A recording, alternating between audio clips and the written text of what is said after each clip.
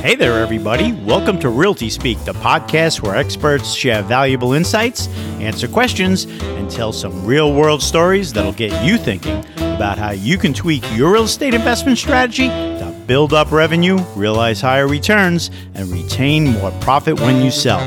Did I just say retain more profit when you sell? Yes, I did.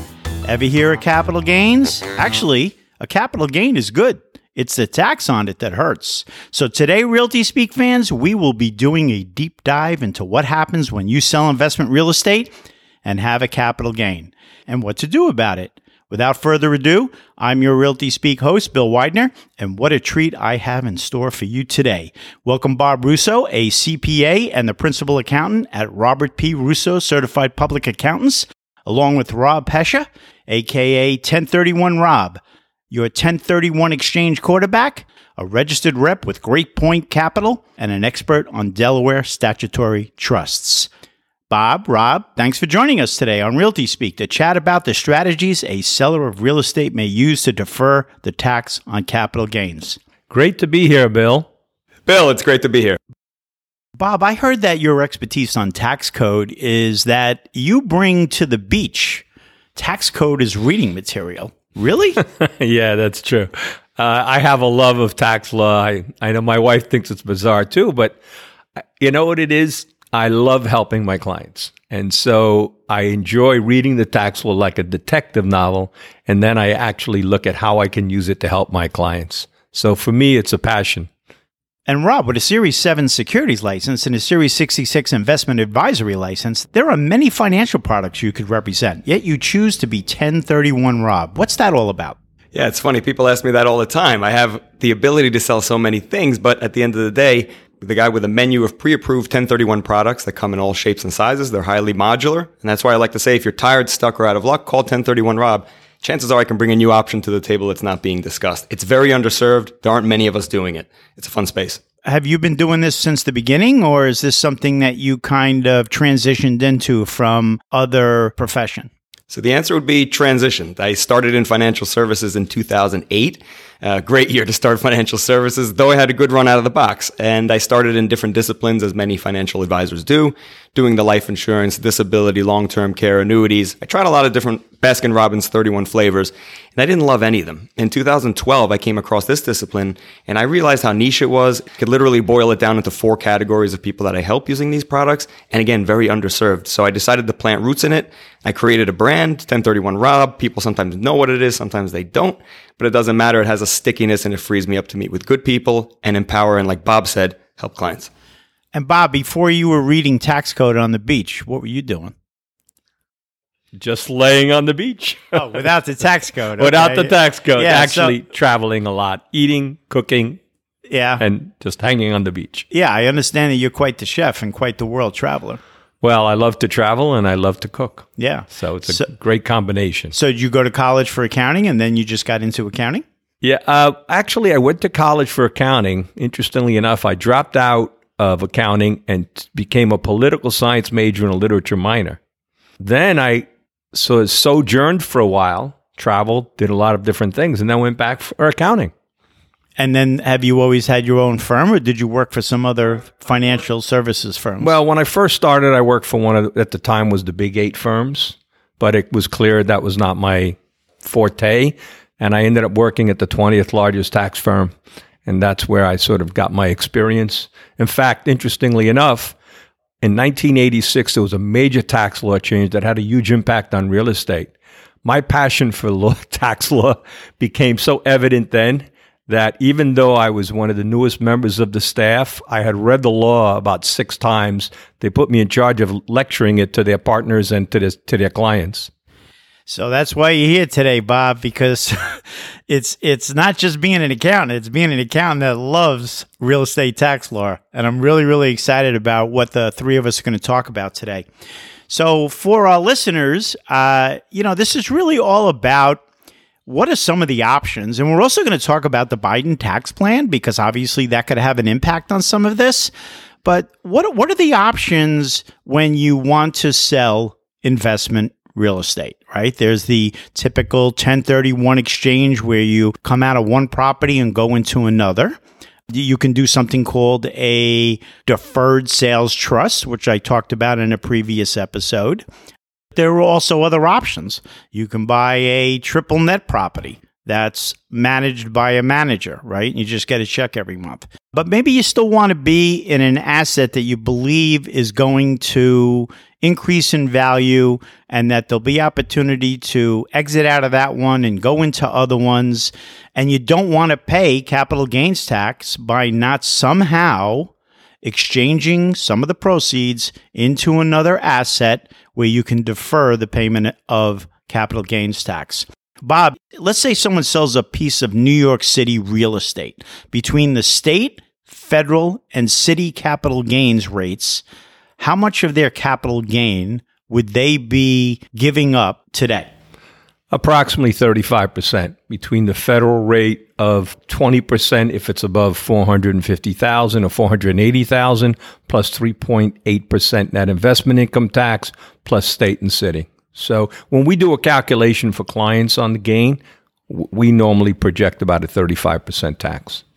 That means that if someone had $1 million gain, they could give $350,000 to the government. That is right. Yeah, that's Absolutely. a lot of money. It is a lot of money. Yeah. Absolutely. So there got to be ways to not necessarily avoid that, but at least put it off for a while. Now, Rob, tell us a little bit about what's different between a 1031 exchange, a typical 1031 exchange where they sell a building. Let's say it's a multifamily mixed-use building. They've got, 100 units. They have 6 or 7 units on the first floor that they're renting out to retail. They sell that, and now they're thinking to themselves, and they have a big gain. They could have a $5 million gain. They could have a $10 million gain. They could have a $15 million gain. Now they have this gain and they don't want to pay 35% of it to the government. And maybe they've owned this real estate for a long time. So correct me if I'm wrong, Bob, but they could have depreciated it down to the point where they really have no basis. That's a good point before Rob takes over here. If you have a property, let's just keep it simple, $1 million, and you depreciate it over 27 and a half years, which is the real estate residential depreciation law. So your basis is zero, and the value of when you sell it is now $2 million. On that first $1 million, you're going to pay 25%, not 20%. Why? Because it's called depreciation recapture. So you're going to pay 25% plus the 3.8% net investment tax plus the state and city taxes. And then on the second $1 million, then you'll pay the 20% plus 3.8 plus the state and city. Wait, so what you just told me is that depreciation recapture is a higher rate than the regular capital gains rate. That's right. Absolutely. So Rob, someone comes to you with a scenario like Bob just talked about. And sorry, everybody, but these guys are the best, even though they have the same name that starts with a different letter. Bob is CPA Bob and Rob is 1031 Rob. Okay, so just try and get that straight.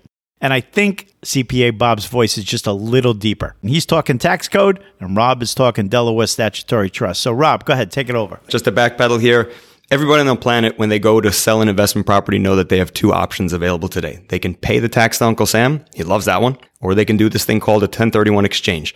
And by doing so, you have to hire a QI, qualified intermediary, follow the rules, follow the timelines. What's a qualified intermediary? Sure. Qualified intermediary is the third-party representative that holds the funds in escrow for the exchange. One of the 1031 rules is you cannot take constructive receipt of the funds. It disallows the exchange. So if you let the proceeds go into your bank account, you're done. The exchange is over. A qualified intermediary, which is basically the third-party entity that holds the funds in escrow, has to be hired before you close. Super important. Rob, just one point on that too.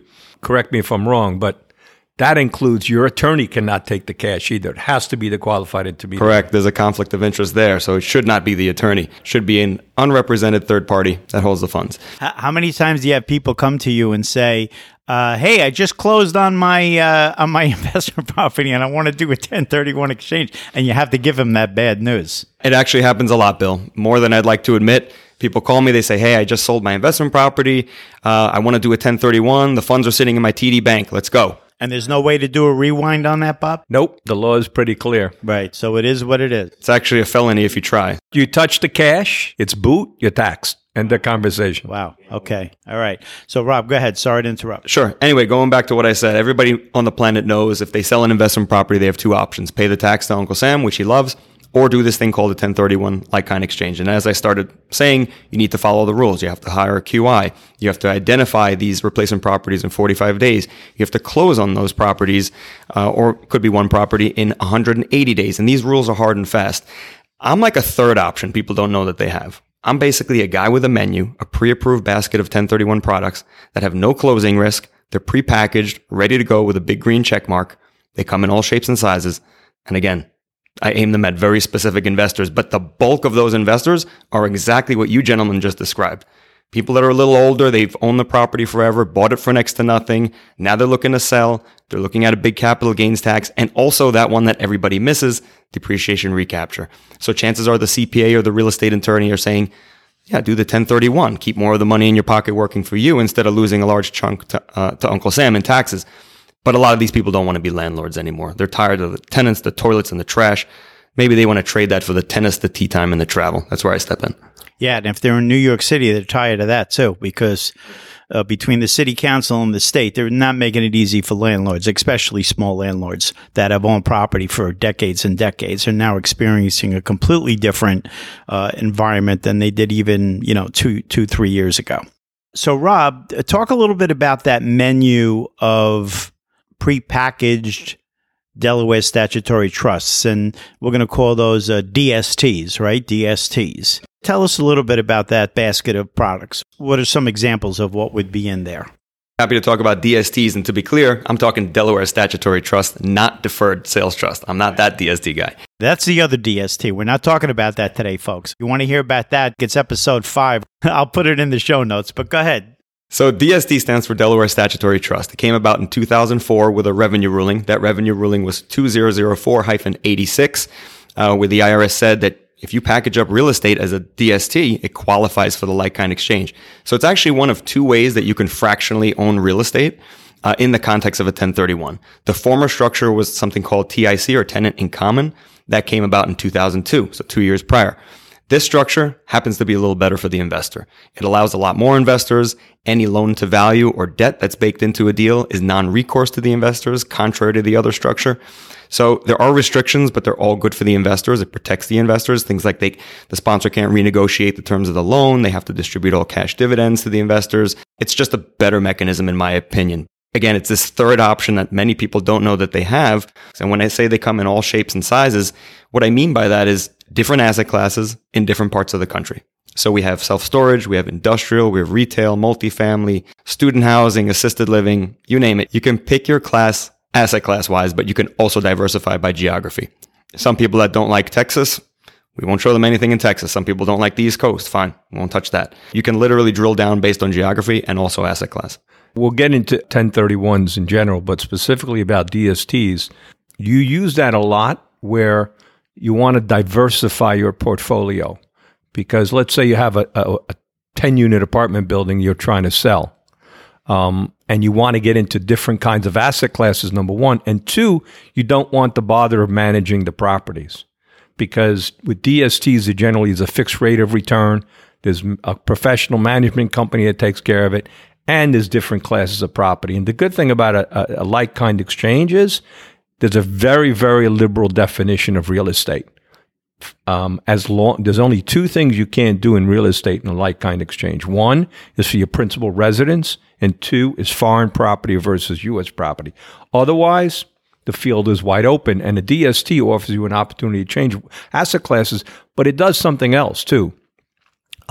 Sometimes, and I've seen this with clients we've had, I'll give you an example. I had a client who was selling a $24 million building. He had 9 units that were business, 1 he lived in, and he had to, I'll get into identification of the properties, but he didn't have enough, he couldn't identify a building quick enough with the time frame he had. So what did he do? After he bought the other buildings, he also included a DST, and that helped him cover the full amount of the gain, so he was able to defer it. He bifurcated the proceeds into multiple different investments, including some real estate that he would manage, a traditional 1031, and then also a DST, which he didn't have to deal with managing. And that was enough to then cover the large amount of proceeds, $24 million. I mean, at this point, if you want, I think it's appropriate to sort of define what you can and can't do with it. 1031. Yeah, and one of the questions I wanted to ask you when you said there were only two things you can't do in a 1031, which is foreign property or a primary residence. What about second home? It's a non-business property. However, I just had a case, for instance, of a client who owned a house in the Hamptons. He lived in it, but he rented it out for 4 months, made a nice killing, and he used it for business.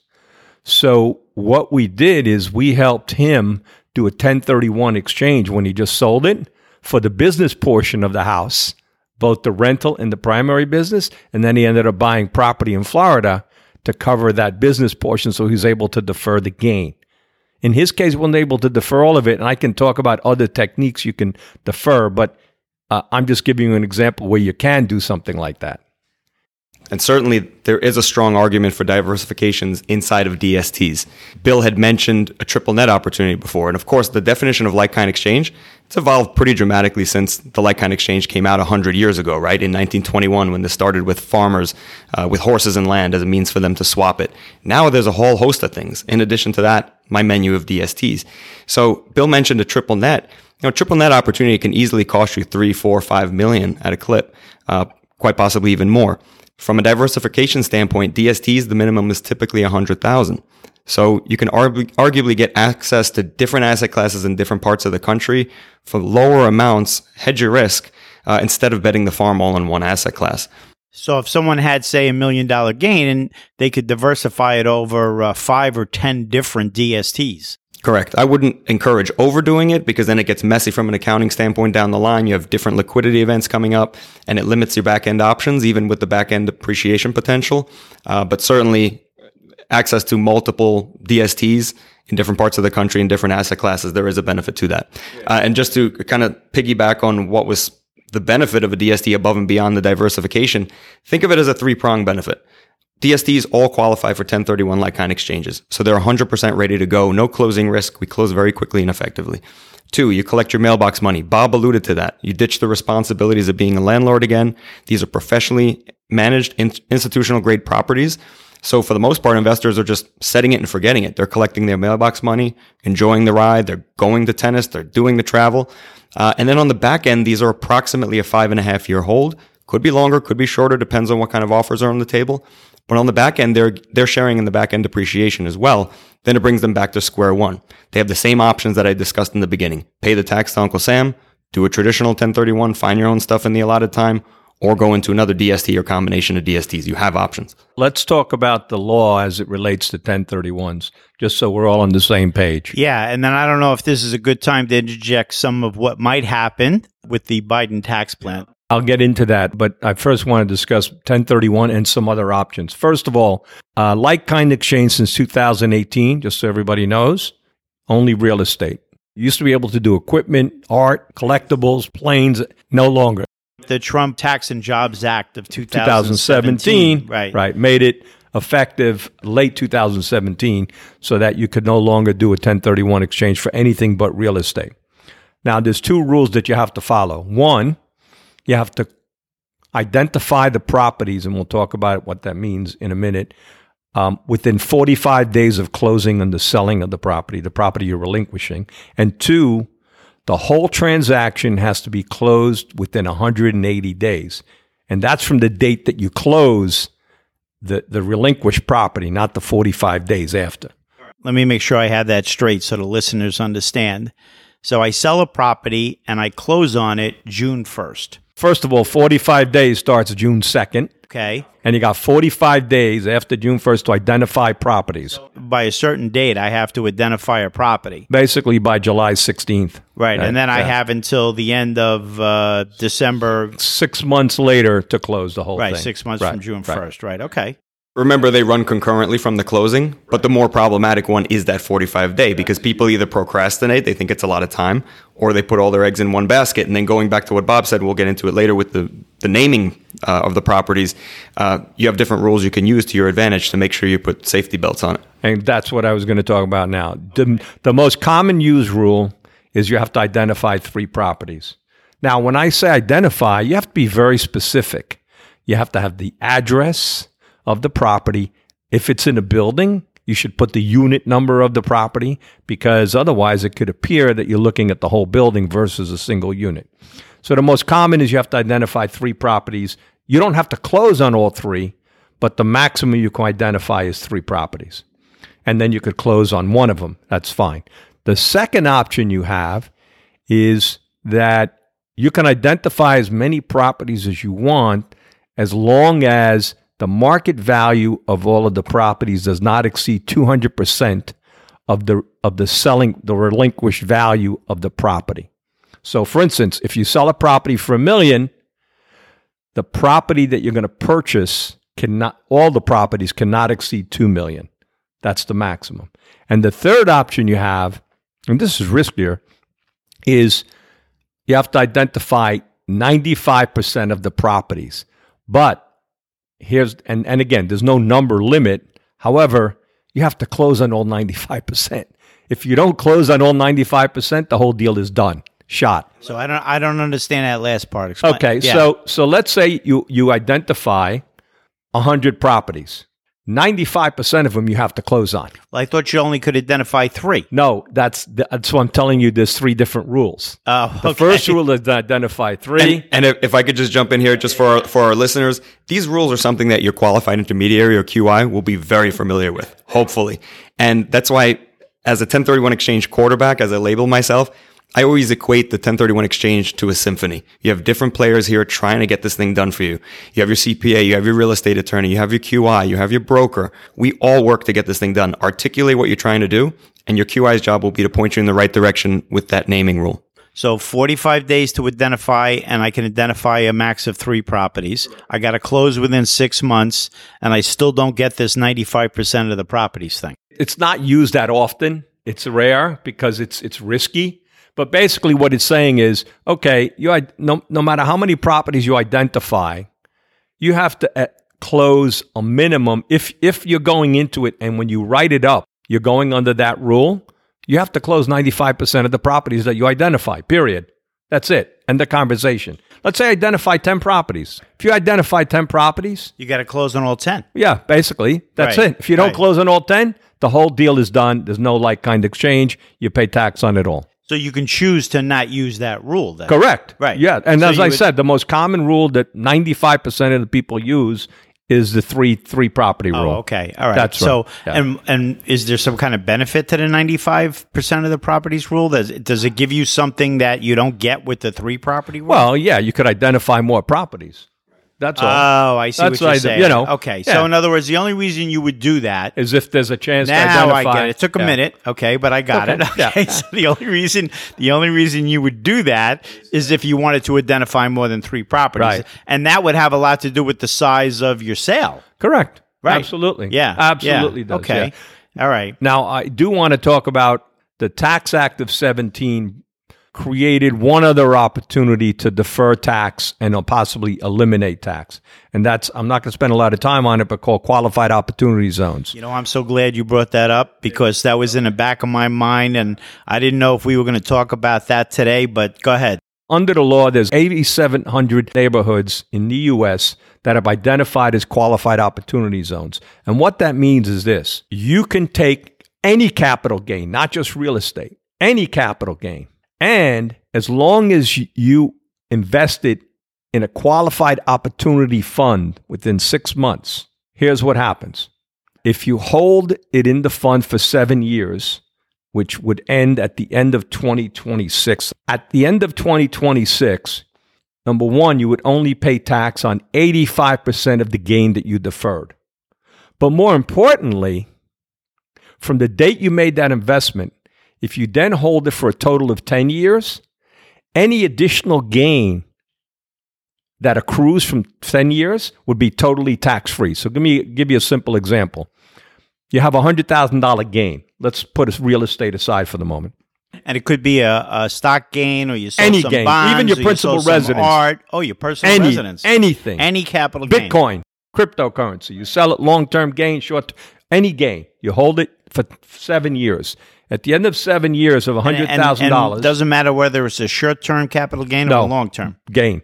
But the character of the gain stays the same at the end of the period in 7 years. At the end of 2026, Oh, so you're subject to the tax rate of that type of gain. Absolutely. Right. That's number one. Right. And short-term capital gain rate is higher. Right. So number one, let's say you have invested $100,000. At the end of 7 years, you've been holding it 2026. You're going to pay tax on $85,000.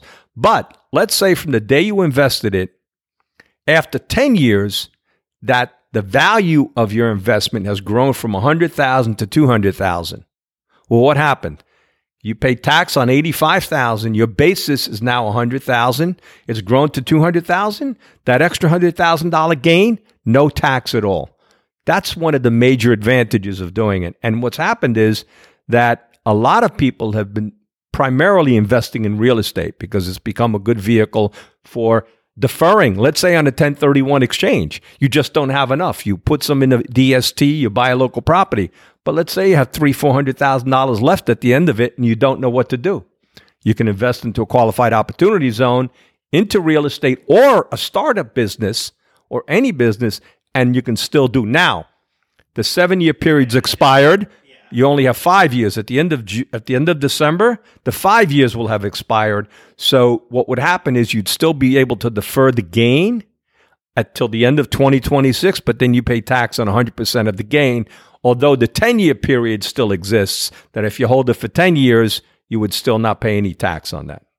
And what I want to clarify is that this is not just real estate, it's also opportunity zone businesses. It has to be in the opportunity zone. It can be a startup business. There's certain rules about businesses. There's certain income requirements, wage requirements that are met, which I won't get into. But you can invest in any opportunity zone business or real estate. Up until today, it's been primarily real estate. But the point of raising all this is that that is another option that you have in addition to the 1031 exchange to be able to defer taxes. However, with the opportunity zone, I believe you give up the opportunity to have the stepped up basis. Oh, yes. Yeah, that's true. Right. Talk a little bit about stepped up basis, because I don't think a lot of people even realize that exists. You know, I teach a class, you know this, at the Real Estate Institute. And when I talk about 1031 exchanges, under the current law, somebody had a property they paid $1 million for, forget land for the moment, and they fully depreciate it. They've owned the property for 30 years, and the property sells for $10 million. They get a qualified intermediary to handle the deal, and they identify a property that is going to buy, they're going to buy for $20 million. Now, their basis in the property they're selling is zero. Remember that. Why? Because when you depreciate a property, you're getting a current benefit for the cost of the property. And one of the great things about real estate is that the smartest users end up usually using debt, so they don't have a lot of their own cash invested, but they're still able to deduct the cost of the property, even though they didn't pay a whole amount. That's one of the great things about real estate that in other areas you don't have. So now, anyway, you got a basis of zero. You got a $9 million gain over and above the $1 million in depreciation recapture, which means you'd be paying over $2 million in taxes. The guy's 90 years old, doesn't want to do that. So what does he do? Gets a qualified intermediary, finds a property for $20 million. The QI closes the transaction. It's identified within 45 days, transfers the $10 million to the new property, and then the client borrows another $10 million. Now he's bought a property for $20 million. But what's his basis? His basis on the property he transferred is zero, but he put an extra $10 million in of debt. It's not even his own money. So what happens? His basis goes up to $10 million. After he closes, he walks out of the QI's office, and he's so happy, does a trip, hop and a jump on the top of the stairs, and he's 90 years old. He trips, falls down, and dies. What happens? Well, guess what? His daughter inherits the property. You know what her basis is? $20 million. Why? Because at the date of death or 6 months thereafter, under current law, your beneficiary inherits the property at fair market value. So his daughter could turn around and sell it the day after, and her gain would be zero. However, here's another benefit under current law. The current estate tax exemption is $11.2 million per person for a married couple. He happens to be married, and his wife is 82. So their estate tax exemption is $22.4 million. That means that his wife doesn't pay any tax either on that. So they've gotten away completely free on any taxes. That is the only scenario in which you can do that under the current law, which is potentially up for grabs with the new Biden plan, because he would do away with that except for $1 to $2 million, depending on if you're married or not. I want to jump in and mention something about what Bob brought up. And he brought up a great point about leverage and that people use it wisely in the context of 1031s. One of the benefits of DSTs, the world that I operate in, is that most of them come with leverage. Most of them have between 40 and 55% LTV or loan to value baked in at the sponsor level. So it's not underwritten at the investor level.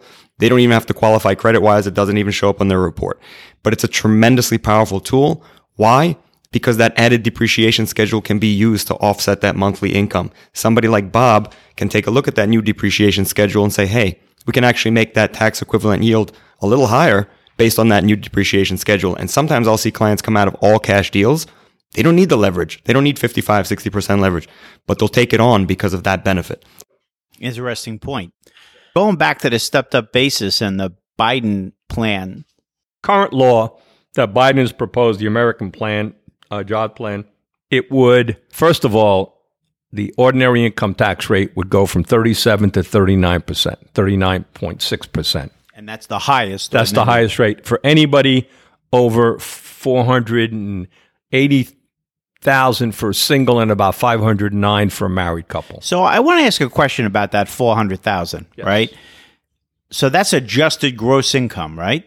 Taxable income. What's included in taxable income? Everything after your deductions, itemized deductions or So qualified. anything from a Schedule C. Everything. Capital gains, Schedule C, wages, income from pass-through entities. If you own your own business and you have an S corp or a partnership, or you have income from an estate or a trust, dividends, interest, all of that. So correct me if I'm wrong. People at that level of taxable income probably have lots of investments and businesses, and they have huge incomes and huge opportunities for using the tax code to, whittle that taxable income down.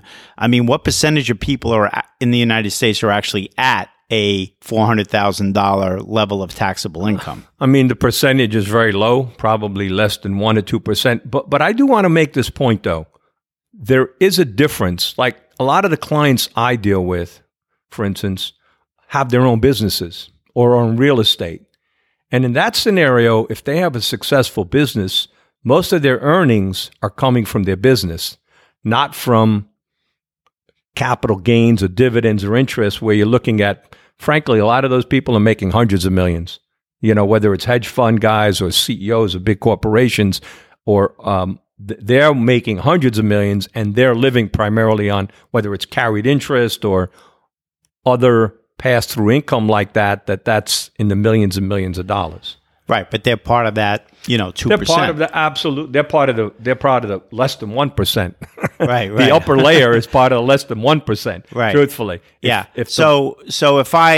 So let's say I'm an ordinary guy, and I work for a municipality or a city or a state, and I'm making a salary, and 40 years ago I bought a building, and now I'm going to sell it. So that capital gain is going to be part of my taxable income, and if it's unfortunately, here's what happens. Yeah, and if it's over 400,000, then I'm going to be impacted by the changes in this law. That's right. And if it's over $1 million, what's going to happen is you're basically going to pay 43.8% on that, because what happens is once it's over $1 million, the capital gain is taxed at ordinary income rates plus the net investment income, which is still 3.8%. So you combine tax just at the federal level. Just at the federal level. So before you were talking 35% federal, state, and city, and now just at the federal level, it's going to be 8% more than that. And that's ordinary income rates. That's it. So you're looking at probably close to 50% or more. Here's the thing that sometimes happens. People forget. Prior to the 80s, and prior to the Reagan administration, the tax rate in the U.S. at one point in the 50s, 60s was 70%. Then it went down to 50%. So since then, it's gone down consistently, and it has gone down for the upper layer of the population. Right now, though, the new law will not affect somebody who just works and makes even a couple of $100,000. The good news is that the capital gains tax proposal from Biden does not affect the exclusion for the home. So you still get a $250,000 exclusion when you sell your home, principal residence, if you're single, and you get a $500,000 exclusion for a married couple. The proposal is there. There's no step up in basis anymore, unlike the example I just gave you. Step up basis goes away. Step up basis goes away. So that example you just gave me, now the daughter has this $20 million asset and her basis is... Her basis is what her father's basis was. Which was $10 million. $10 million, that's correct. Now, it's not cash. She probably would have, based at least, this is what they proposed, 15 years to pay the tax. But that's still very onerous if you're dealing with real estate, which, the cash flow, meaning all the cash flow may end up going to taxes. Having said that, like any tax law, you just don't know where it's going to end up. The proposal is there. The Republicans are certainly not going to go along with it.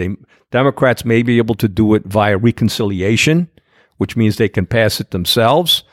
But even within the Democrats, there's differences.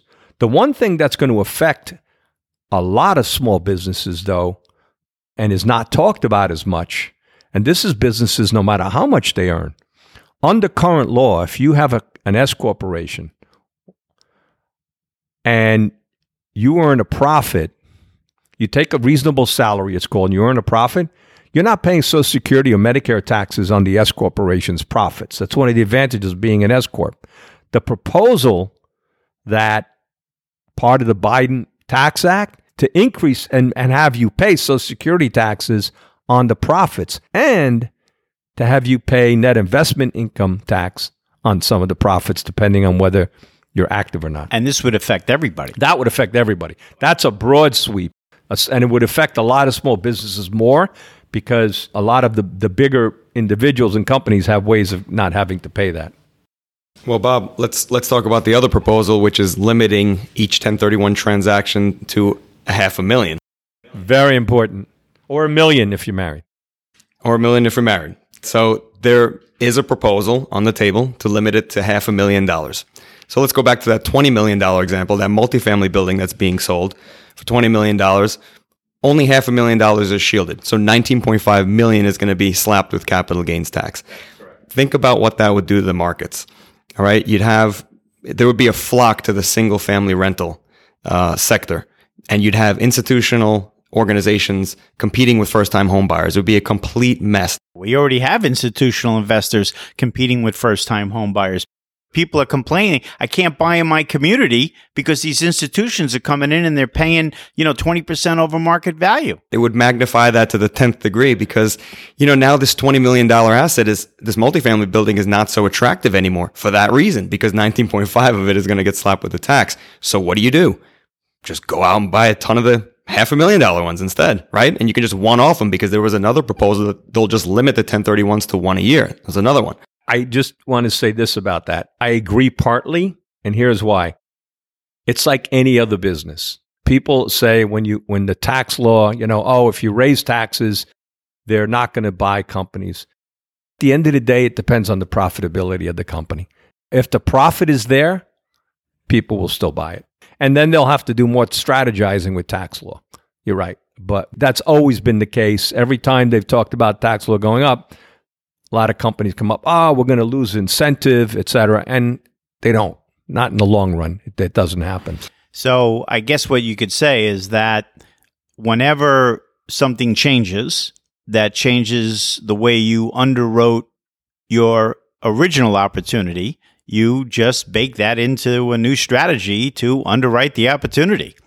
And obviously that's going to affect market value for businesses and single family and multifamily and office and industrial, but it is what it is. It may help DSTs because one of the things you said before is you can invest incrementally in a DST. You don't have to put them $2-3 million. You can put $500,000, put $300,000, $200,000. I was getting a little depressed. Rob, tell us about that. tell us about that. I feel much better now. That would absolutely help because, again, the modular nature of DSTs, tremendously helpful. And the minimum is typically $100,000. And it's funny because while you guys were talking about it, I was thinking to myself, well, could you take your $20 million asset and somehow fractionalize it? And yes, you can with a DST. Yeah, but it doesn't solve that component. If that law were to pass, that $20 million building is now limited to $500,000 of benefit and the rest is going to get slapped. You still can't skirt that. You still have opportunity zones, by the way. You're OZ Bob. I'm 1031 Rob. Different mask. That's true. I agree. But just to kind of take it up to 30,000 feet and give my overall impression of this. And people ask me all the time, right? Because I have 1031 Rob on my mask and I know I swim in this. They're like, what's going on with 1031s? I heard it in the news. Some people don't even know what it is, but they heard it in the news. Here's my opinion on it. I mentioned before, 1921 is when it started. It's 2021. It's been around for 100 years. It's been threatened many times in the past. It's always survived. And there's a very good reason for that. It creates a ton of jobs, keeps money in motion. The last figure I heard, 55.3 billion of revenue generated from 1031s. I'm not just talking DSTs. I'm talking overall 1031s. 27.5 billion of that is jobs money. So it's a huge number. A lot of mom and pops use this to preserve generational wealth. Again, you don't cut off your nose to spite your face. So it's one of those things. I have immediacy to people that walk the halls in Congress. They kind of feel the same way. I personally hope that's true. I don't want to change my name to just Rob, but I believe it's here to stay. I believe it's a huge uphill battle, and it's a very small portion of the budget that they're trying to free up. I get they're trying to free up money, but it's a huge uphill battle. The one addition I would make to that also, the reality is that the real estate lobby is enormous. They have incredible power and they have an incredibly deep pockets. And the lobbyists, they have an impact on Democrats and Republicans, let's face it. The other thing in terms of, structuring deals, one of the things I could think of right away is this. Many times people go into business themselves. Maybe what will happen is maybe they'll form partnerships with their kids, their siblings. And each one of them takes under $500,000 so that when each one sells, they're all eligible. If they're married, each couple. So you may see more gifting involved, although it'll depend on what they do with the gift tax and the law. Currently, you can gift $30,000 a year with no tax. If you're married, the proposal would make gifts over $1 million, just like estate, taxable. So that's a different change in the law that could have an impact too, but we don't know. Well, no matter what happens, we as a society will pivot, right? 2020 taught us that, and you'll always be able to wield things somewhat in your favor. But going back to the proposed changes in the tax law, again, I don't see it happening. I believe it's a huge uphill battle, and 1031s are here to stay. I tend to agree with you. But again, if it does happen, the 1031, the carryover rules would not begin until 2022. The capital gain rules would be effective, at least right now, either in April or in May. That's what they've said. So that we don't even know. So it would be retroactive a few months. Correct. If this does pass, when does it have to pass by? If the law passed, it probably wouldn't happen till December because right now they're trying to just finish up the infrastructure deal, and then they're off for August. They're closing down, so nothing's going to happen till the fall. And so they're looking at the law passing potentially in December. I would say that if it doesn't pass in December and it doesn't pass until next year or comes up, that I think the chances are even smaller than of it happening. Bob mentioned lobby groups. There are organizations out there where we people in the real estate industry can voice our opinion and tell our elected officials how we feel about 1031s and how they should stick around. So though, I don't believe in this being changed or neutered down, it doesn't mean we shouldn't gather up the ammo to fight the war if we need it. I just want to mention to all the listeners, no matter where you are listening to this is going to impact you nationwide. This is not just a New York State thing or a New York City thing. Google who represents me, right? And the first thing that comes up is a link to a place where you can put in your address and it tells you who represents you from the federal to the township level. And then you can contact all these people and give them input on how you feel about these changes. Even easier, Bill, there are multiple websites where you can just click the link, you'll put in your zip code, it already knows who your elected officials are, it'll generate an automatic letter that you can modify if you'd like to. Oh, well, what site is that? It's in my signature. All right, so what we're going to do is we're definitely going to put that link in the show notes so that you can protect it 1031. One thing before we leave 1031, I do want to mention, because I've seen it a lot. When you do a 1031 exchange, it's important to understand that in addition to the rules that Rob and I laid out, two very important things you have to do. One, the replacement property's mortgage has to equal or exceed the mortgage that you're giving up on the property you're relinquishing. And two, that the sales price, that the purchase price of the new property has to equal or exceed the selling price. I had a case, again, I'm going to go back to that guy who was selling his apartment building for $24 million. Luckily, he called me up because his QI didn't tell him. And he said, I said, what's going on? I said, what are you doing with the mortgage? He says, I have a $5 million mortgage and I'm just going to pay it off. I was like, don't you dare pay it off. You pay that off, you're paying tax on $5 million. And he was like, what? And they call that boot, right? That's called boot. I said, what? He said, what? I says, you need to have a mortgage of at least $5 million on the replacement properties combined. And luckily he called me and he did. Otherwise, you would have been paying tax on that $5 million. So here's my version of that, Bob. I always say it this way. In any exchange, there's always two targets you got to keep your eye on. How much money you have sitting in escrow after closing costs. That's how much you have to deploy, how much you have to play with. And if you retired a mortgage, what position was that, right? And the modular nature of DSTs, because they have these different amounts of LTV baked in, it's very easy for me to hit those two targets. Why? I can blend programs together and get that sweet spot. I agree. And I think that's one of the nice things about DSTs. Fractionally, because it does give you that benefit immediately. It's right there. Earlier, Rob, you had talked about tenants in common as one of the ways to have fractional ownership, and then the DST was the other way to have fractional ownership. And you know, when I mention DSTs to people, sometimes they say, "Oh, a REIT," which stands for Real Estate Investment Trust, and it's not a REIT. I get that all the time. People think I'm talking about REITs when I go down this path because it comes in different asset classes. It's in different parts of the country. It's passive. No, REITs, unfortunately, are not considered like kind in a 1031 exchange. You can't satisfy a 1031 by purchasing REITs. DSTs are. So that's why I will tell people to wrap your arms around this really easily. Think of them as REITs with 1031 benefits. And then people are like, oh, yeah, that makes sense.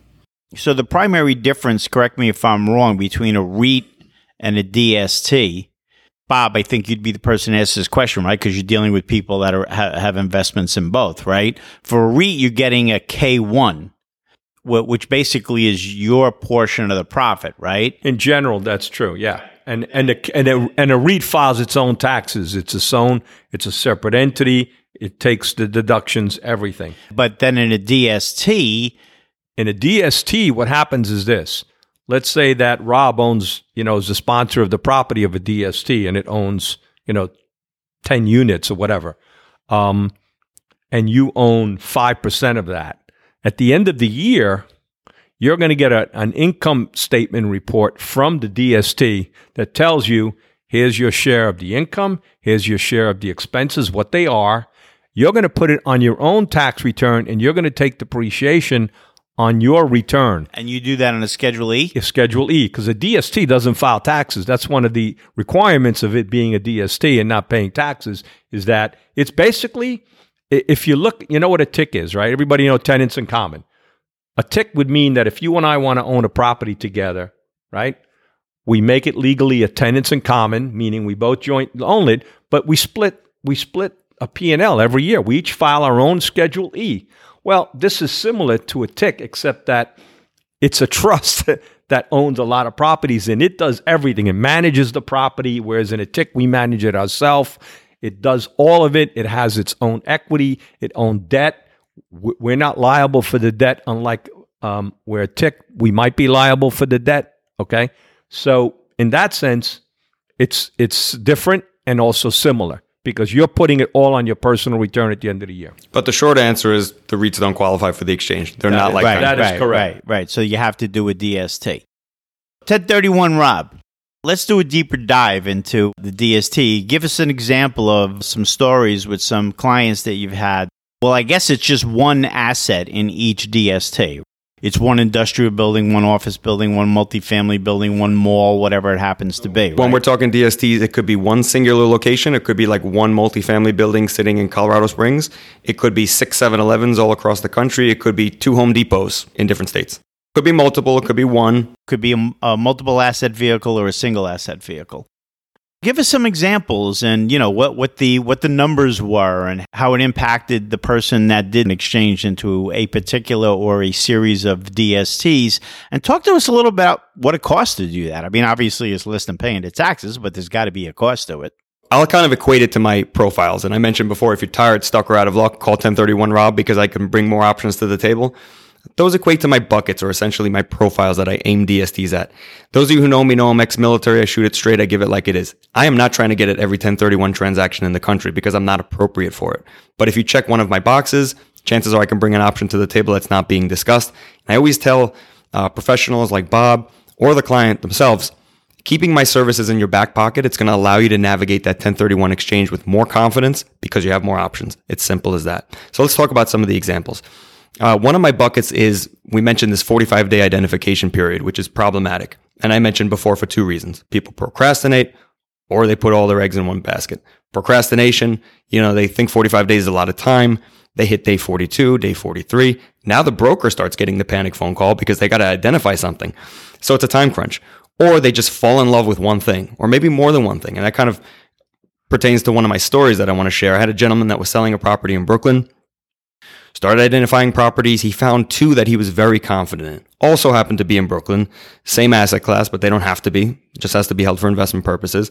So as he's journeying through his 45-day identification period, he identifies two. And he's very confident either one will work for him.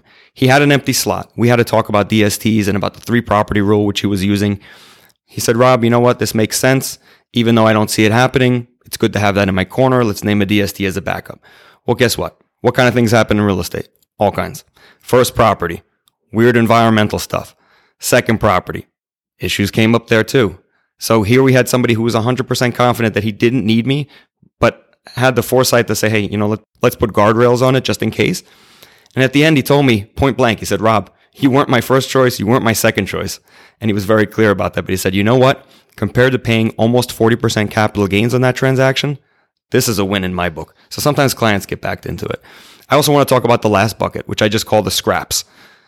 It's the residual, right? You sell an investment property for, let's say, $3 million. You have a rock star broker. You do a traditional 1031 transaction. You find a property for 2.8, let's say.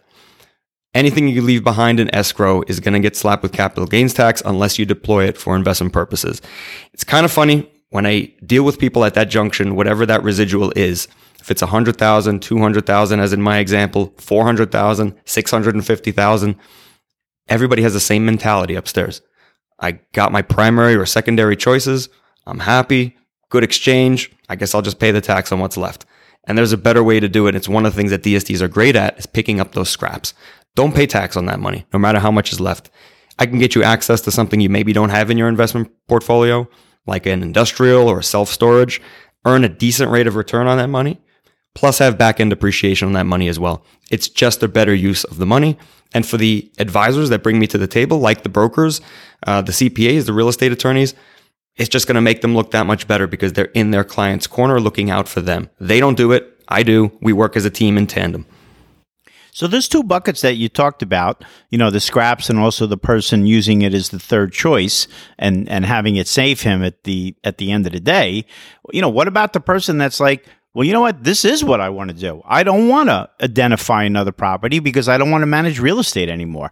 And I'm not going to pick one or two properties and leave some scraps behind. I want to take 100% of the gain and I want to put it into a DST and I want to have my mailbox money coming in from the returns and I want to benefit from the gain after 5 or 6 years when they move this asset into another asset. They can keep rolling that over, right? You can keep rolling. These are great. And I do have clients that they're all in with me. They're saying, I'm done with that. I don't want to be a landlord anymore. Bought it for next to nothing a long time ago. Now they're looking at big capital gains. They heard about the 1031. Chances are through their real estate attorney or CPA. They like that idea. They want to hold on to their money, but they don't want to deal with the headaches anymore. Get that panic phone call on Christmas Eve about the leaky toilets. Let's go into a DST or multiple DSTs. Rob, you're the advisor. You swim in this. What do you recommend?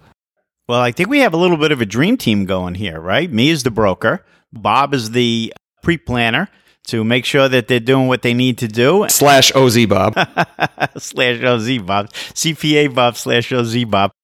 OZ, by the way, folks, is opportunity zones in case you didn't get that. And then 1031 Rob to make sure that the DST is identified and executed. Bob, on the DST, I'm assuming the stepped up basis stays. Under current law, nothing would change. Right. So under current law, you would still get the stepped up basis in that example that we talked before. Right. His or her daughter now owns this property with a stepped up basis at whatever that happened to be. And I would ask Rob just to confirm this. Do DSTs appreciate in value as much as other real estate does on an operating basis and on a return? In addition to the mailbox money that they're collecting every month, there typically is that back-end depreciation because the end game for any DST by the sponsor is to flip those assets for a profit. And investors participate. So in that case, let's say, someone's in the DST where they plan to flip that for a profit because of appreciation. They're using a value add strategy where they bought, say, an apartment complex and they're going to improve it and they're going to increase the rents over a period of time. And then they're going to flip it and they're going to 1031 that into another asset. And I guess you're already in that DST, so you just kind of carry over with that.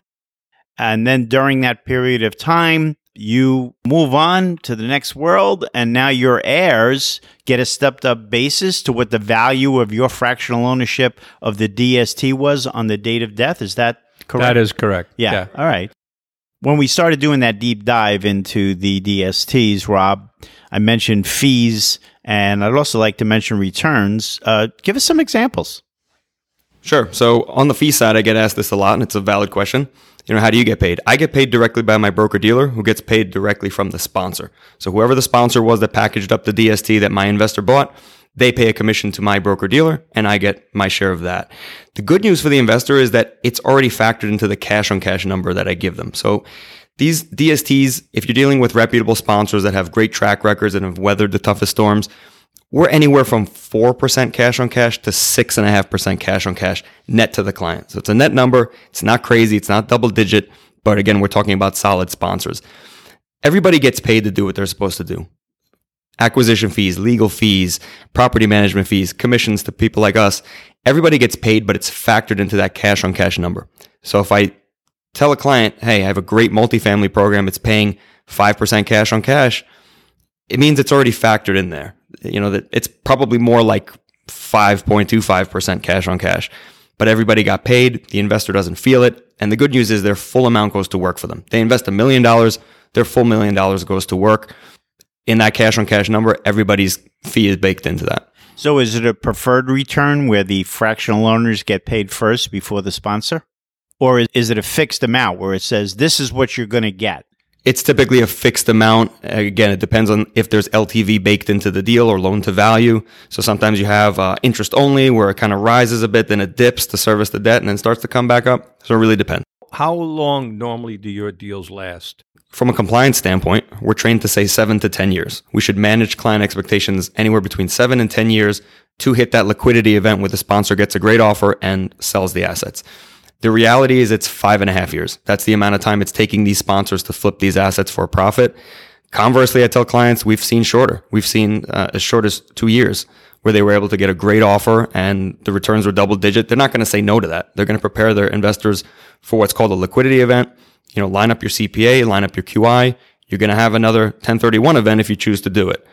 So that return you talked about, does that include anticipated increase in value? Two benefits here. You're getting your paid the wait money, which is the mailbox money every month. If I tell you pays 5% cash on cash, that's that number. And then on the back end, you're hopefully appreciating in the double digits. Oh, all right. So the appreciation is in addition to the 5%. Right. So if someone invests $1 million of gain, they could be looking at $50,000 a year coming back to them. Now they vary, right? Not all sponsors are created equal. Some have been around longer. Some have more conservative underwriting. Me personally, because I'm so quality centric, I prefer the sponsors that have the conservative underwriting. They underpromise and overdeliver instead of the other way around. They've weathered the toughest storms, like last year, like 2008.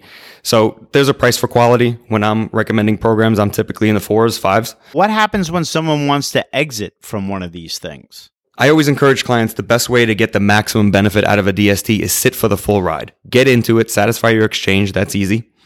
Sit for the ride, which again, the industry average has been 5.5 years, and then get to the liquidity event, which is when they can sell off the assets for a profit. At that point, you get your initial investment back plus your share of the back end depreciation. That's the best way to do it. And I encourage clients, don't pull the plug early. I frequently get asked, well, what if something happens? In 2 years, I need the money, I need to pull out. There are provisions for doing it. There's no readily available market for it. The sponsor will basically offer your shares up to other investors in the pool, but you'll probably take a loss and you certainly won't be entitled to that back end depreciation on your money. So it's not recommended. And when the person exits in that form, now do they have to pay capital gains tax on the return of the original investment? Unless it was part of a 1031, in which case they have a deferred gain, and then they'll pay tax on that. And it also depends if it was inside of 2 years, because generally it's accepted that it needs to be held for investment purposes for at least 2 years. Anything inside of that, the IRS can contest. And that's true for not just DSTs, but any like-kind exchange property, you have to hold for at least 2 years. In order for it to be a legitimate 1031. All right, so just so that I understand this, I'm in a DST. It has a life, but that life is not specifically defined, but it's 7 to 10 years, you said before, right? That's what we should manage expectations at. Right. It's more likely closer to 5.5. So now it's somewhere between 5 and 7 years, and the sponsor of that DST has realized the maximum impact of the value add strategy, and now they're going to flip that asset. They're going to end the ride. That's called a liquidity event. A liquidity event, they're going to end the ride. You're going to get back your original investment, which was your capital gain that you 1031'd into that.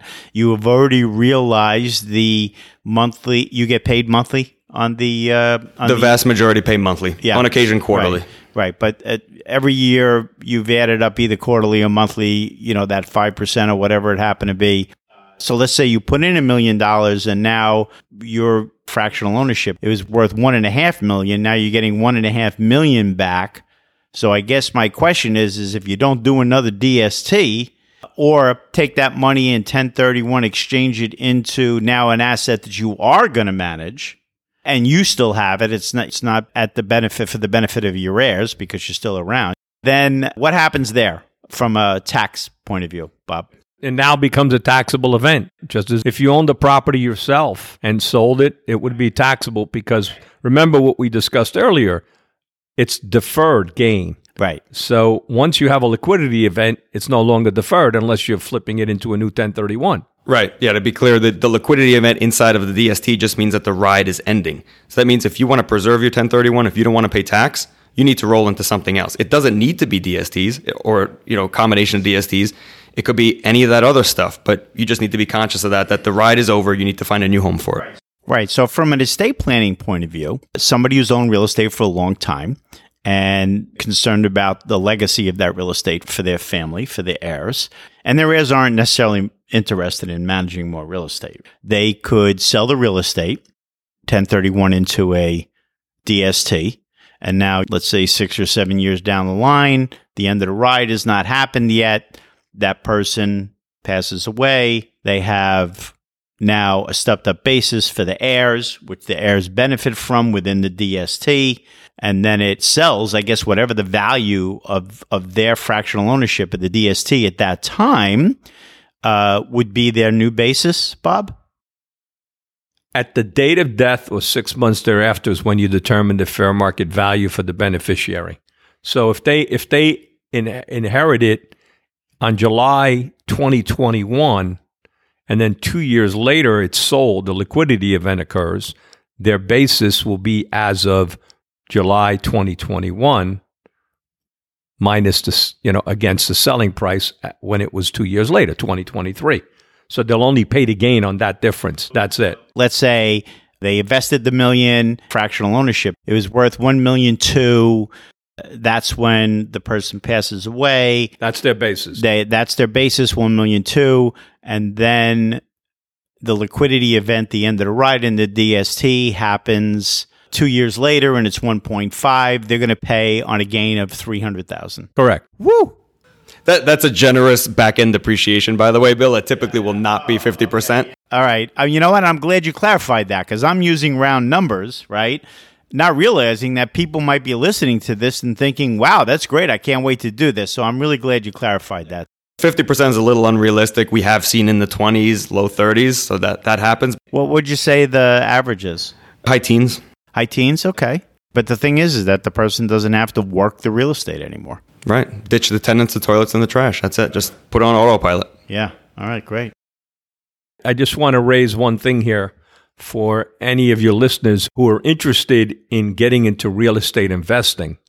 If you become a real estate investor, and earlier in the talk in the beginning, I talked about the 1986 Tax Act, which basically said and changed the definition of real estate.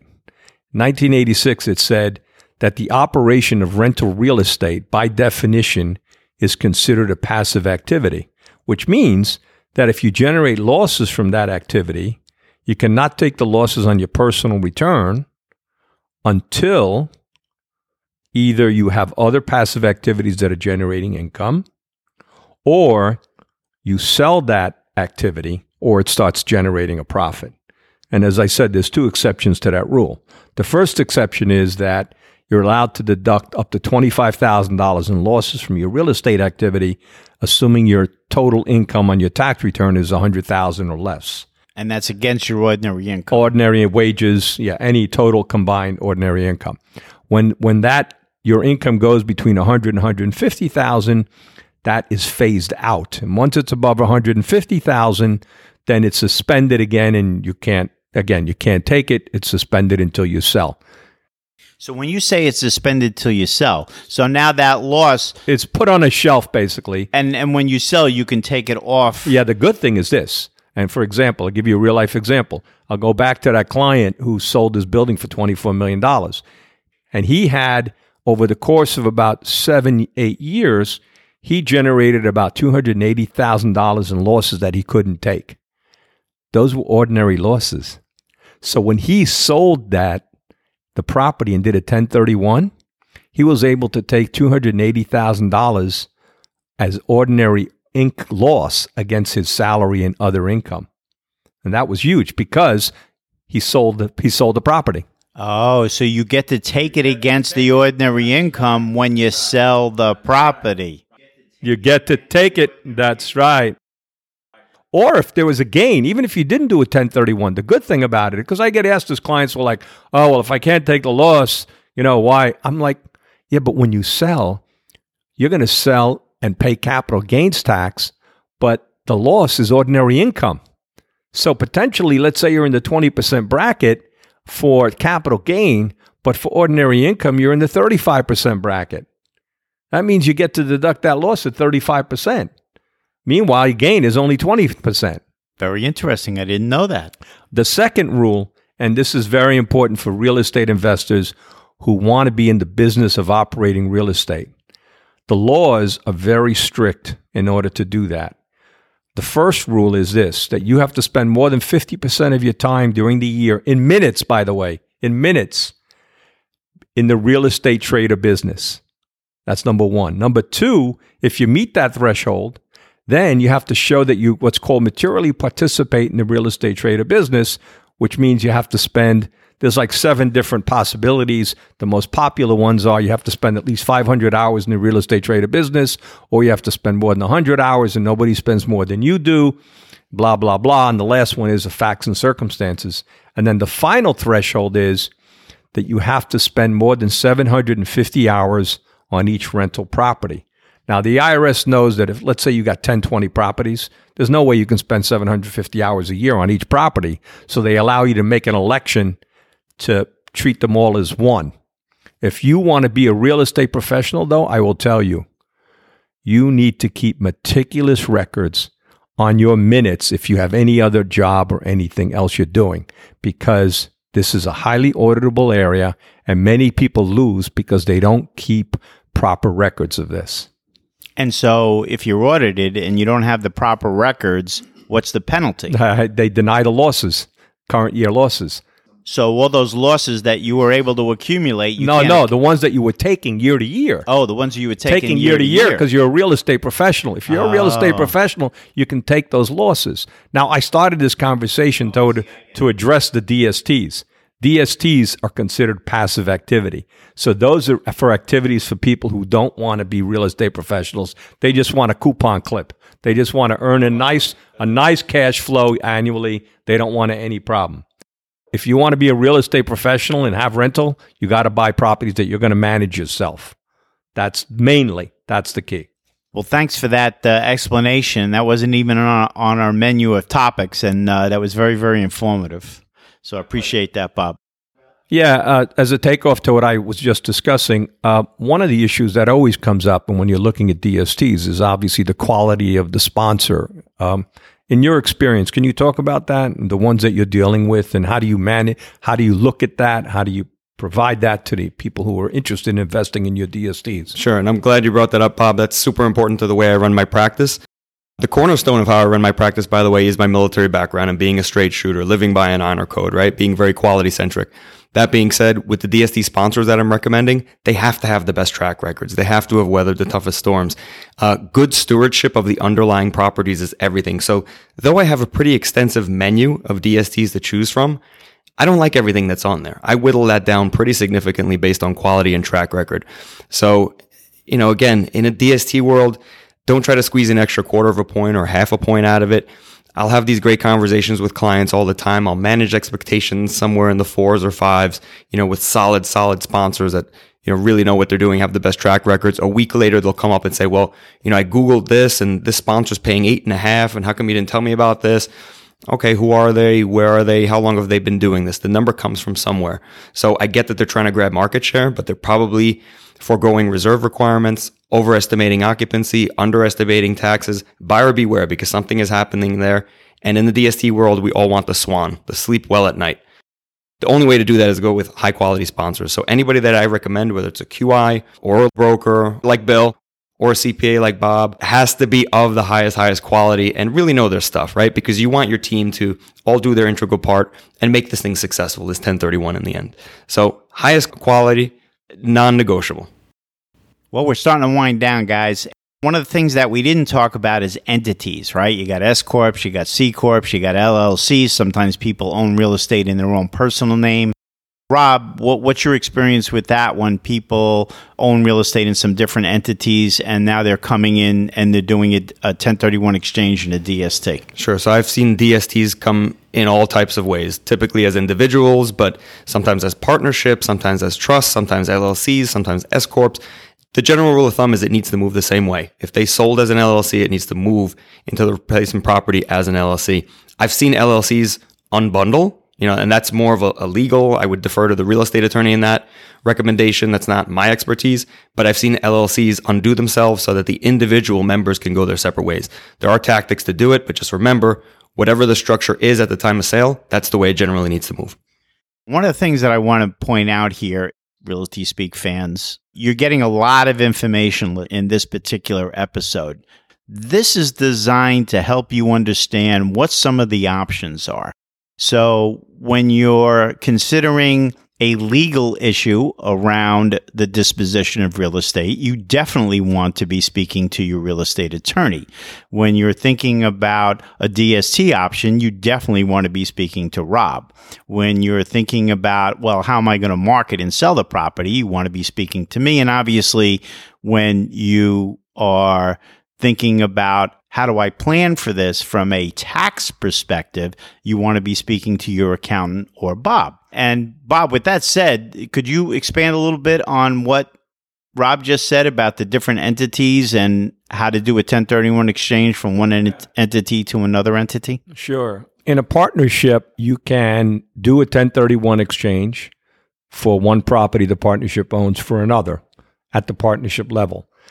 If for some reason the partners want to do it or they have different interests, a partnership allows you to drop down the property, basically the tenants in common, to the partners, and then each partner can do what they want. And this is a real life example. I had a client, 2 siblings, and they owned 2 properties in the partnership.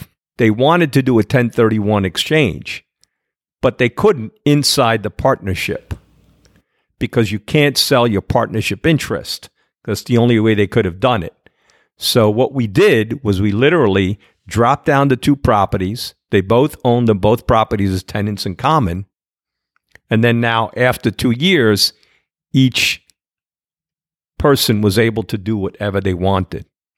In an S corporation or a C corporation, you don't have that luxury, because if you do a distribution of property to the shareholders, it's a taxable event. So it has to be at the C corp level that you do a 1031, or it has to be at an S corp level you do a 1031. You can't download it to the individual shareholders. It doesn't work. And I guess people owning it as individuals together, that's considered tenants in common? Generally it is, yes. All right, great. The one thing I will say, and I just want to reiterate what you said, Bill, because I've seen cases of people trying to rush it, or in my experience, and my firm, we've done a lot of 1031 exchanges over the years. It is one of the most complicated areas of tax law in terms of the calculation of the gain and the deferral and figuring it out. You really need to work closely with your accountant to make sure you do it right. Having somebody like Rob who does a lot of vetting of the projects before he recommends it is more important than maybe making 0.5% more. Because if you don't have that kind of vetting and due diligence, it could end up costing you a lot more money at the back end and more taxes. Terrific, guys. This was very meaty. It was a lot. Yeah. I think it was a lot. Yeah. Yeah. I do too. That was extraordinary wealth of knowledge you shared with me and the Realty Speak listeners today. And as we wind down our time together, I do have one more question for both of you. So let's see. Bob, I'll ask you first. So, Rob, you get to think about it for a minute. When you wake up tomorrow and something around the taxation of real estate has changed forever, what do you wish that would be? Well, I deal with a lot of, as I said earlier, a lot of real estate professionals, and that have a lot of rental properties and also are looking for ways to be able to deduction. There's still a lot of gray areas in the law and in the court cases that make it hard in some cases to actually determine what the best route is. I would say if there was simplification of the code in that regard, I think it would make life a lot easier for a lot of people. It's funny you say that, because my mantra over the last couple of days is like certain things happen. I go, why does it have to be so complicated? That's right. Well, mine is almost the same answer. I was going to say the demystification around 1031s and the tax implications, which, by the way, I get asked a lot. Is it worth me doing? What's my tax consequence? First of all, that's not me. But there is a lot of mystery that clients swim in, and is this right for them? What are the ramifications? I wish it was just simpler for them to understand. But in the absence of that, I'd say go with a true pro. Go with Bob. He knows this as best as you could possibly know it, and he'll guide you from a tax standpoint. And the rest of us do our part, Bill and myself and the QI and the real estate attorney in the transaction. Use us. We're your team. We're in your corner. And with that said, how do people get in touch with us, Bob? Go visit my website, www.robertprussocpa.com. Yeah, and by the way, subscribe to Bob's newsletter. Yeah, we send out blogs and we send out newsletters a lot. And then, Rob? Well, one of the beautiful things about branding myself as 1031 Rob and it appearing on my masks and people Googling me on the ferry and the subway is I cannot hide. So just Google 1031 Rob. Whether you put a space in there or not, I come right up. My website is 1031rob.com. Yeah, and I guess I branded myself too as Realty Speak Podcast. So all you got to do is Google Realty Speak Podcast, and basically the whole page is Bill Widener. And of course, Realty Speak fans, please reach out to me if you're considering a sale or a purchase of investment real estate. Just Google Realty Speak Contact or Realty Speak Podcast is one word, and my contact page comes up in the results. Or you can just call or text me at 917-232-8529. It'll all be in the show notes. So if you didn't get it while you were listening in the car, don't worry about it. You can check out the show notes later. Guys, thank you so much for this. This was tremendous education today for the Realty Speak listeners. That's a wrap. Bill, Bob, thank you for having me. Thanks. It was great to be here. Really enjoyed it. Well, there you have it. Everyone, thank you for listening. I look forward to you joining me for the next episode of Realty Speak, the podcast. Please subscribe. You can do so right on the player. Just choose your favorite platform like iTunes or Google Play Music, or search for us on your favorite podcast app like Podcast Republic, my fave, on Android devices, or Apple Podcasts for an iPhone. And now there's an email subscription opt-in on the top of the episode page on the website. And please share our show with others. Just choose share on the player and choose your preferred social media platform. And of course, you can always get all the episodes and contact me directly via the website at billwedner.com. That's BILLWEIDNER.com. And remember, it's not about us, but how we help you make the bottom line rise. Until next time.